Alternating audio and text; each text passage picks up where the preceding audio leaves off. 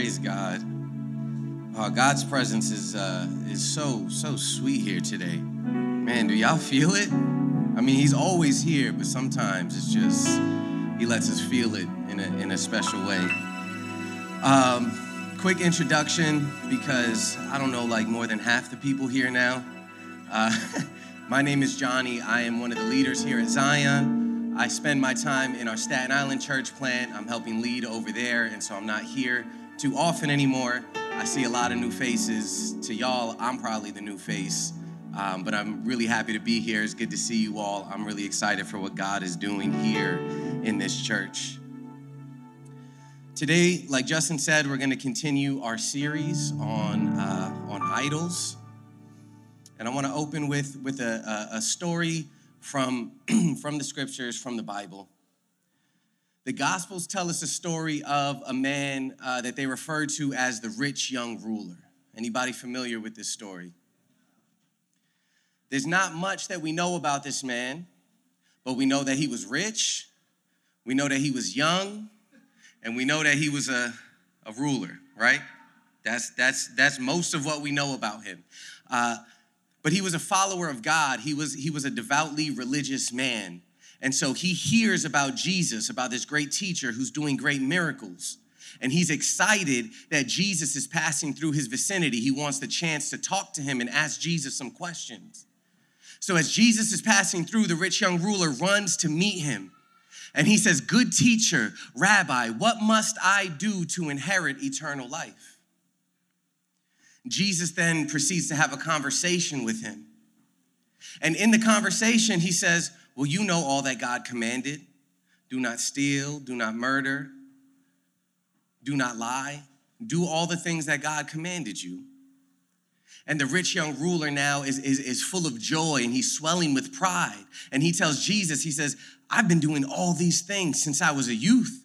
Since I was a kid, my entire life has been dedicated and devoted to following God, following God's laws, to living a life of righteousness." He's overwhelmed with joy right now because he checked all the boxes. And scripture says that Jesus looked at him and, loving him, said, "Oh, actually, there's one thing you lack. Sell all that you have, give it away to the poor, and come follow me."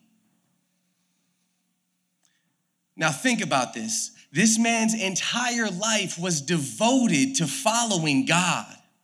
This was the opportunity of a lifetime for him. This is what he'd been waiting his whole life for. Now he stands face to face with God incarnate, though he doesn't know that part, but he stands face to face and is getting a personal invitation to come and follow Jesus. And in one of the most heartbreaking lines of scripture, it says that the rich young ruler was disheartened. And he turned away and walked away from Jesus because he had a great many possessions. Today, we're going to be talking about the idol of comfort. Now, comfort is interesting because it means a lot of different things to a lot of different people. But a good working definition for the sake of this sermon is a life of pleasure. Is a lack of stress, a lack of trouble, a life of pleasure, a life of comfort. That's what we're talking about today. Now, comfort is our natural inclination, right? Nobody here likes to be uncomfortable. Nobody here likes to feel discomfort, right? Nobody wakes up in the morning and says, "I can't wait for my boss to send me that email that's going to stress me out and ruin the rest of my day." Nobody wakes up in the morning and says, "I can't wait to see the mess my kids made when they were pouring their cereal and didn't clean up and didn't put the milk back in the fridge and nothing." Right? Nobody likes to be uncomfortable. Comfort is our natural disposition. It's the thing we go after without thinking about it. We don't have to set ourselves to go after comfort. It's naturally what we want. And now more than ever, we're bombarded constantly with visions of a life full of pleasure. Right? You see it in ads. Every car ad, every sneaker ad, every store ad is selling you a life of pleasure. We have insight now into celebrities' lives. like we've never had before, and the immense pleasures and the immense comfort that they live with. I mean, shoot, on Instagram, even our broke friends on vacation all the time. We have this vision of comfort, this life of comfort constantly before us. And what's happened is many of us, consciously or unconsciously, have made achieving this life of pleasure, achieving this life of comfort, the number one goal of our lives. Everything we do is aimed at achieving more comfort, more pleasure, more good things, and putting away things that are discomfort, uncomfortable, things we don't enjoy. So what's wrong with comfort? Well, nothing in itself. Like many idols of the heart, comfort, when in its right place, is a beautiful thing. It's a gift that God gives us. It's a thing that God blesses us with. It's a thing meant for us to enjoy. But when it's not in its proper place, when it takes the throne of our hearts, when it becomes the most important thing in our lives, it's a destructive force. And so here's the point. I'm not going to bury the lead. I'm going to give you the whole point of the sermon in the first 3 minutes. We cannot pursue both Jesus and comfort. Many of us try to balance this. We try to have both of these things at all times. But eventually, like the rich young ruler, there's gonna come a point in time where these things are gonna come to a head, and we're gonna have to decide who reigns supreme in our hearts. What is the most important thing in our hearts? And so before we go on, I wanna do a little thought exercise. Help us understand what the scriptures are teaching us today. Let's take a moment and consider your own life, your own goals, the things that you're trying to attain, the things that you want to do, the type of pleasures you have or you want to have that you're working towards. Think of 1, 2, maybe 3 things. They don't have to be good or bad. I'm not asking you to make a judgment call on them. I'm just asking you to think of them, keep them front of mind. For me, it's a house. Hands down, if I could have any one thing right now that I don't have, amen, John, come on, somebody. It would be a house. I got 3 kids. We a family of 5 living in a 3-bedroom house with 1 bathroom, and it's getting old. I got snaked in the bathroom line twice this morning. And then as soon as I got in it was a knock on the door and somebody else had to use the bathroom. I'm not trying to live this life no more. I want a little porch, 1.5 bath. I'm not asking for a lot. It's a little bit more space. And so think about what that is for you. If you're having trouble thinking about it, maybe open your Amazon wish list. You might have some clues there, some keys in there. And just keep that front of mind. We're going to revisit this at the end of the sermon, but just keep it there as we talk through the scriptures today. And so what we're going to do first is we're going to deconstruct some common thoughts around comfort and the gospel, around pleasure and the gospel. We're going to look at what Jesus actually promises us, and consequentially look at what Jesus doesn't promise us. Then we're going to look at the example of the life that Jesus led, the life that Jesus lived. And then lastly, we're going to close everything up by affirming the comfort that he does promise us. We're going to affirm what he actually does promise us and why it's better. And so before we get into the scriptures that you have on your sheet, we're going to be bouncing through a few different scriptures today, but Hebrews 12, 1 through 3 is going to anchor us. Let's take a moment to pray. Father, we thank you for your presence here today. We thank you for the truth and the goodness of your word, by which we know who you are, know what you're calling us to, know how you're leading us. God, let our hearts be fertile soil today. Let not the fires of persecution burn this word out, or the comforts of this world choke it out. Let this word live in our hearts, be planted and bear fruit as you see in your wisdom, God. Amen. So let's open to Hebrews 12, verses 1 through 3, and let's read that.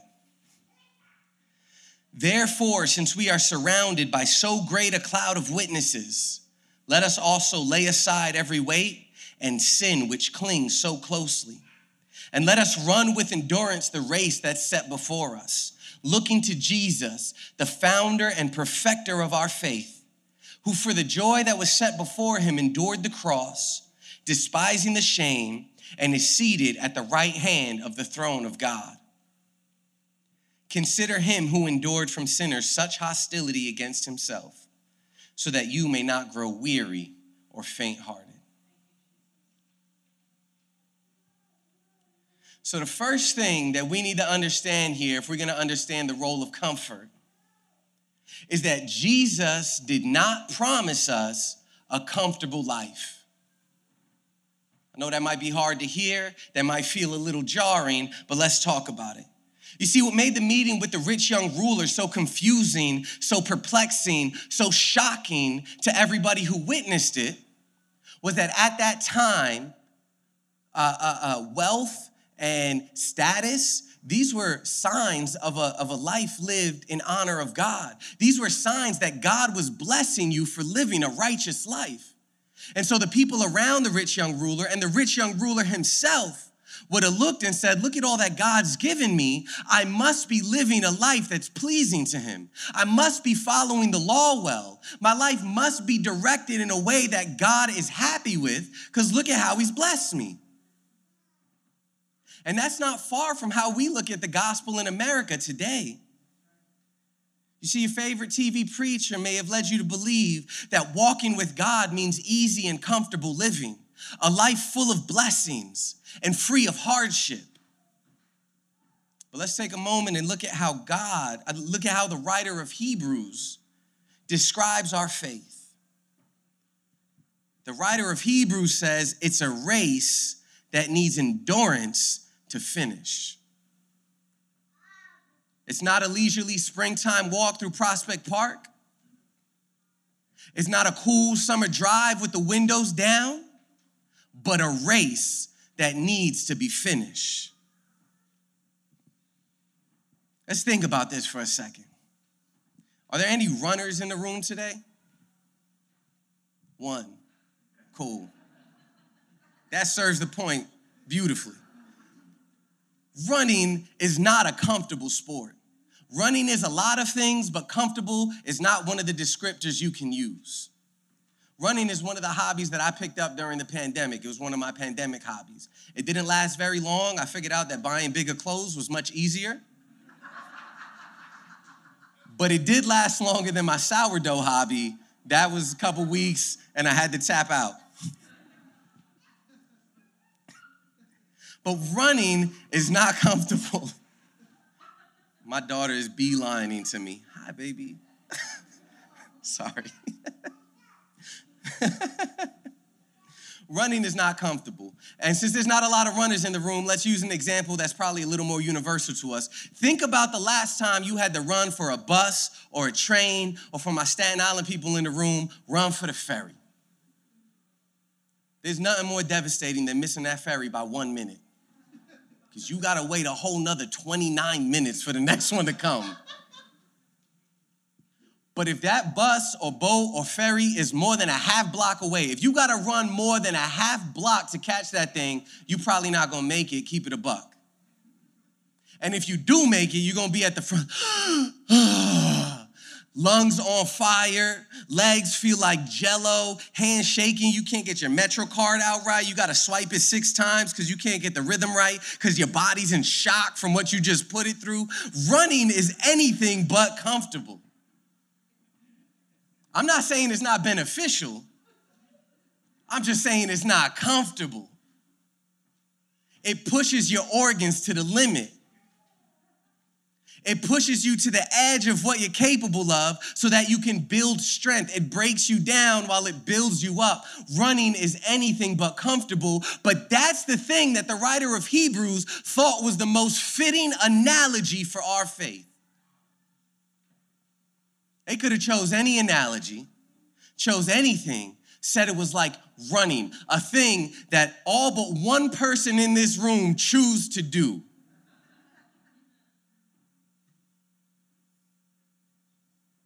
So the first thing we need to understand is that while God can and does bless us with comfortable things, praise God, comfort is not the marker of a Christian life. In fact, Scripture goes through great lengths to convince us of the opposite. Let's read a few of those right now. Endure trials for a little while. Blessed are the poor. Blessed are you when they persecute you. Blessed is the one who perseveres under trial.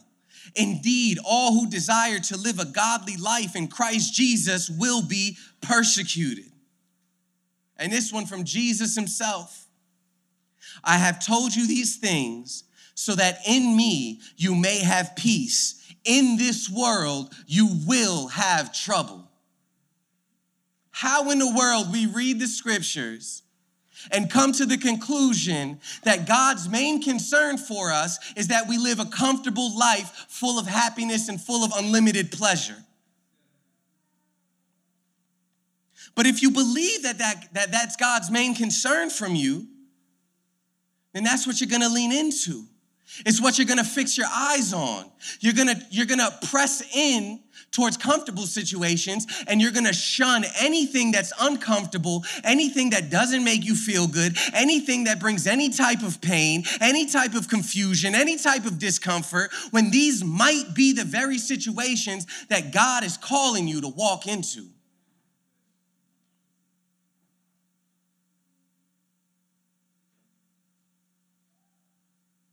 Pursuing a comfortable life as number one priority will inevitably lead to conflict with following Jesus. And so what should our priority be? How should we live our lives? Well, the writer of Hebrews gives us a key. He says, look to Jesus. So let's do that right now. We don't have to look any further than the author and perfecter of our faith to know the life that he called us to live. You see, Jesus shows us the most radical version of this. He left the comforts of heaven, an eternity of pleasure and goodness, where he was completely fulfilled, had everything he needed, lacked nothing to come to the earth.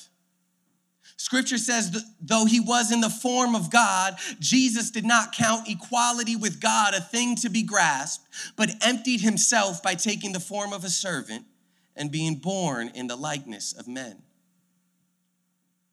See, if Jesus would have come to earth as a rich man, as a man with unlimited wealth and power and influence and adoration, that would have paled in comparison to what he left in heaven.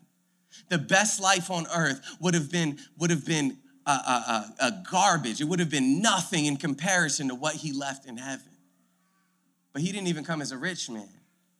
He came poor. He came lowly. He came as a servant. He wasn't even offered the dignity of a hotel room to be born in. He was born in a manger around animals. I don't know if we think about that often enough. None of us would settle for that for our children. I would not have allowed my wife to go into labor in a stable around animals. Yet that's how the creator of the universe chose to come to the earth. He wasn't pursuing comfort. He lived a life of pursuing God over his comfort. And this was ultimately exemplified in the cross. We get a really good glimpse into this in the Garden of Gethsemane. When Jesus is about to be betrayed, he's about to go to the cross, and he's full of stress, and he's taken to his limits, to his physical limits, and he asks God, if there's any other way to do this, please let this cup pass from me. But he finishes by saying, not my will, but your will be done. His life was aimed at following God, not pursuing his own comforts. And he suffered shame. He was beaten beyond the point of recognition. Scripture says when you looked at him, you couldn't even tell who he was anymore. He was humiliated. He was stripped naked and hung on a cross for everybody to see in front of his mother.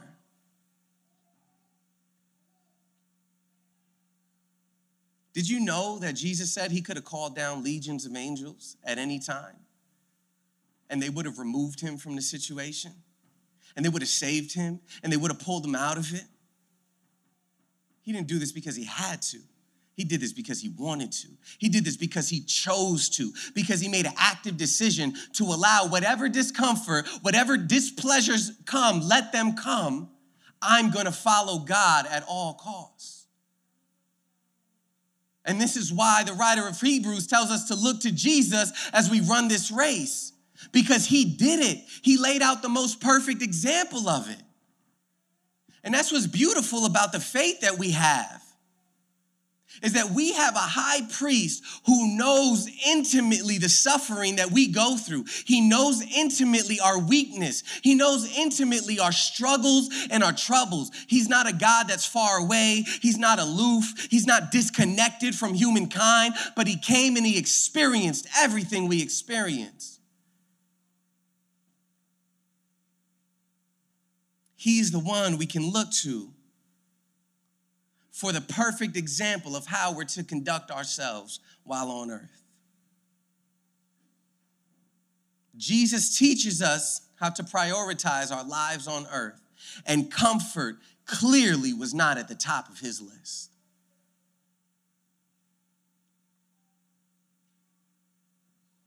So what then? Does God condemn us to live poor, miserable lives on earth, void of any comfort and any joy and any pleasure? Does God want us to be sad and downtrodden all the time? No. But you see, the promise Jesus gives is not that we'll have an easy life. It's much better. It's Psalm 16:11. You make known to me the path of life. In your presence there is fullness of joy. At your right hand are pleasures forevermore. Where are you fixing your eyes? See, Psalm 23 sums it all up really well. Psalm 23 is one of my favorite chapters in all of Scripture. It's one that I go to the most, one that I recite the most when I'm in a tough situation, when I'm having a hard time. This is the psalm that I go to. I can't tell you how many times I've read and recited this psalm in the past 2 years. It starts like this: the Lord is my shepherd, I shall not want. Other versions say, I have everything I need. He makes me lie down in green pastures.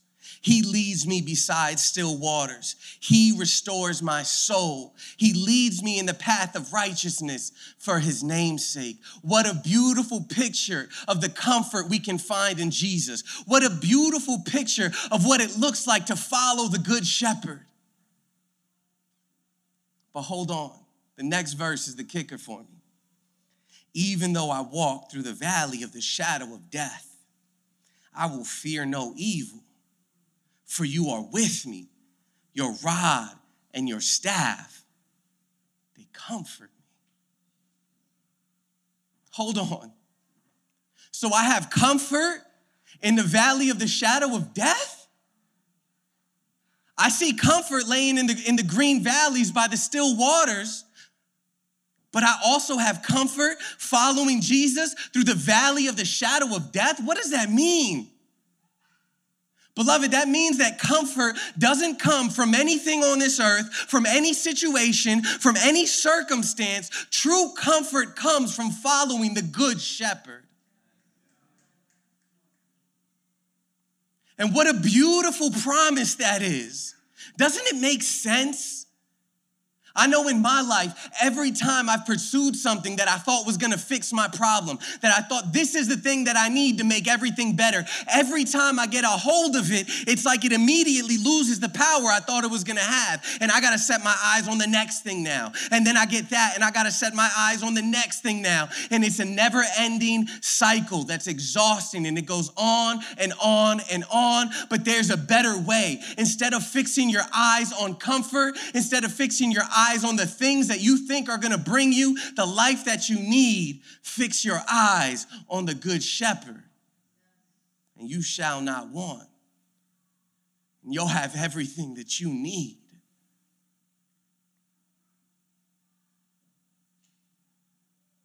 See, the aim of our life can't be to have comfort. The aim of our life has to be to walk with the Good Shepherd, whether it's through the green pastures or through the valley of the shadow of death. This is the problem with thinking God only wants you to be comfortable. Because when you come to the foot of the valley of the shadow of death, you're gonna back away. You're gonna find another path. You're gonna try to get back to the green pastures.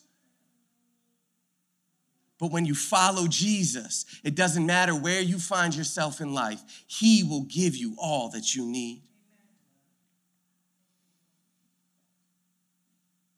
See, the comfort of this world is deceitful, man. It's a carrot on a stick.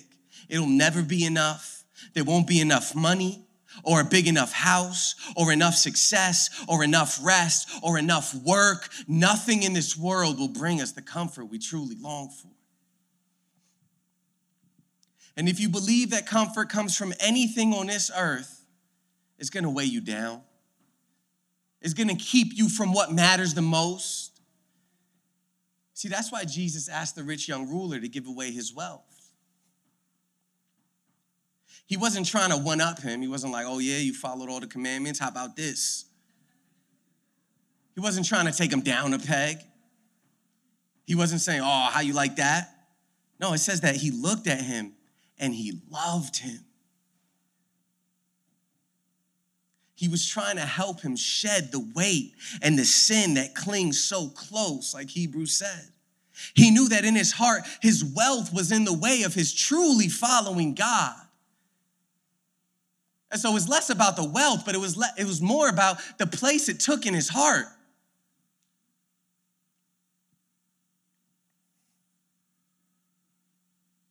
So as we start to close and the band comes back up, let's go back to the thought exercise that we did at the beginning. You remember the thing that you kept front of mind?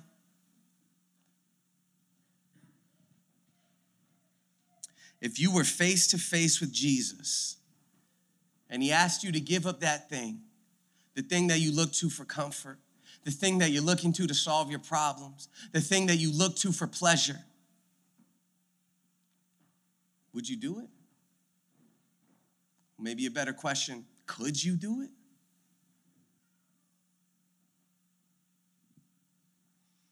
Would you shed the weight and sin that clings so closely? Or would you be like the rich young ruler, walk away from the giver of life, disheartened and sad with a handful of nothing? Now, if you can't answer yes with beyond a shadow of a doubt, that's okay. But consider this, maybe you've made an idol out of your comfort. Maybe your God isn't actually Jesus. Maybe it's not the Good Shepherd. Maybe it's the comfort that you've experienced. Jesus is calling us to a better way of life today. Have you considered that the Good Shepherd knows everything that you need? And if he's not giving it to you, or if he's asking you to give it up, it's because it's not actually a thing that's good for you at this moment. It's because it's not actually a thing that you need, but a thing that's holding you back from what's really important, from what truly matters.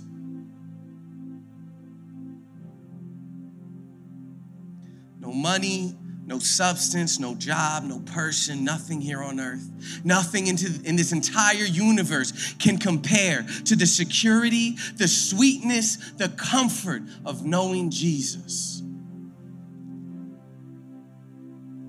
In Jesus, we have life and joy and unlimited comfort that transcends our circumstances. And one day, we'll have the eternal comfort that we long for. That's what he promises. Revelation 21:4 says, he will wipe away every tear from their eyes, and death shall be no more. Neither shall there be mourning, nor crying, nor pain anymore, for the former things have passed away. Beloved, Jesus has everything that you need for this life and the next. And so what is it? What's the comfort? What comfort might Jesus be asking you to put aside for the sake of following him? I'll tell you what it is for me. It's that house. Because the reality of my situation is I can't buy a house in New York City anytime soon. But the other side of that is that God called me to plant a church in Staten Island. And I can't plant a church in Staten Island while living in another state. Believe me, I've tried. I've done all the math. I've mapped out the roads. It's not possible. This is something that I have to constantly lay before Jesus. And it's not easy. I'm not sharing this with you to show how close to God I am. It's not easy. It hurts often. It's frustrating often. But beloved, it's worth it. What it means is that in my 3-bedroom apartment with the line waiting for the bathroom, it means I have everything that I need. So what's it for you? Maybe it's a snooze button in place of a morning devotion. Maybe it's the size of your house or apartment. Maybe it's money out of your savings account for the sake of generosity. Maybe it's your me time, your Netflix binge, you're scrolling through the memes. Beloved, whatever it is, Jesus is more. Whatever it is, Jesus has everything that you need. We all have a choice every day to choose whether we follow Jesus or we walk away from him like the rich young ruler. Let's pray. Jesus, we thank you that you are the good shepherd. We shall not want. We have everything we need when we're with you. But how often the cares of this world, the comfort we long for, choke away your word in our hearts. Help us, Lord. Help us to follow you. Help us to stay close to the good shepherd, whether in the green pastures or the valley of the shadow of death. Your rod and your staff, they comfort us. Amen.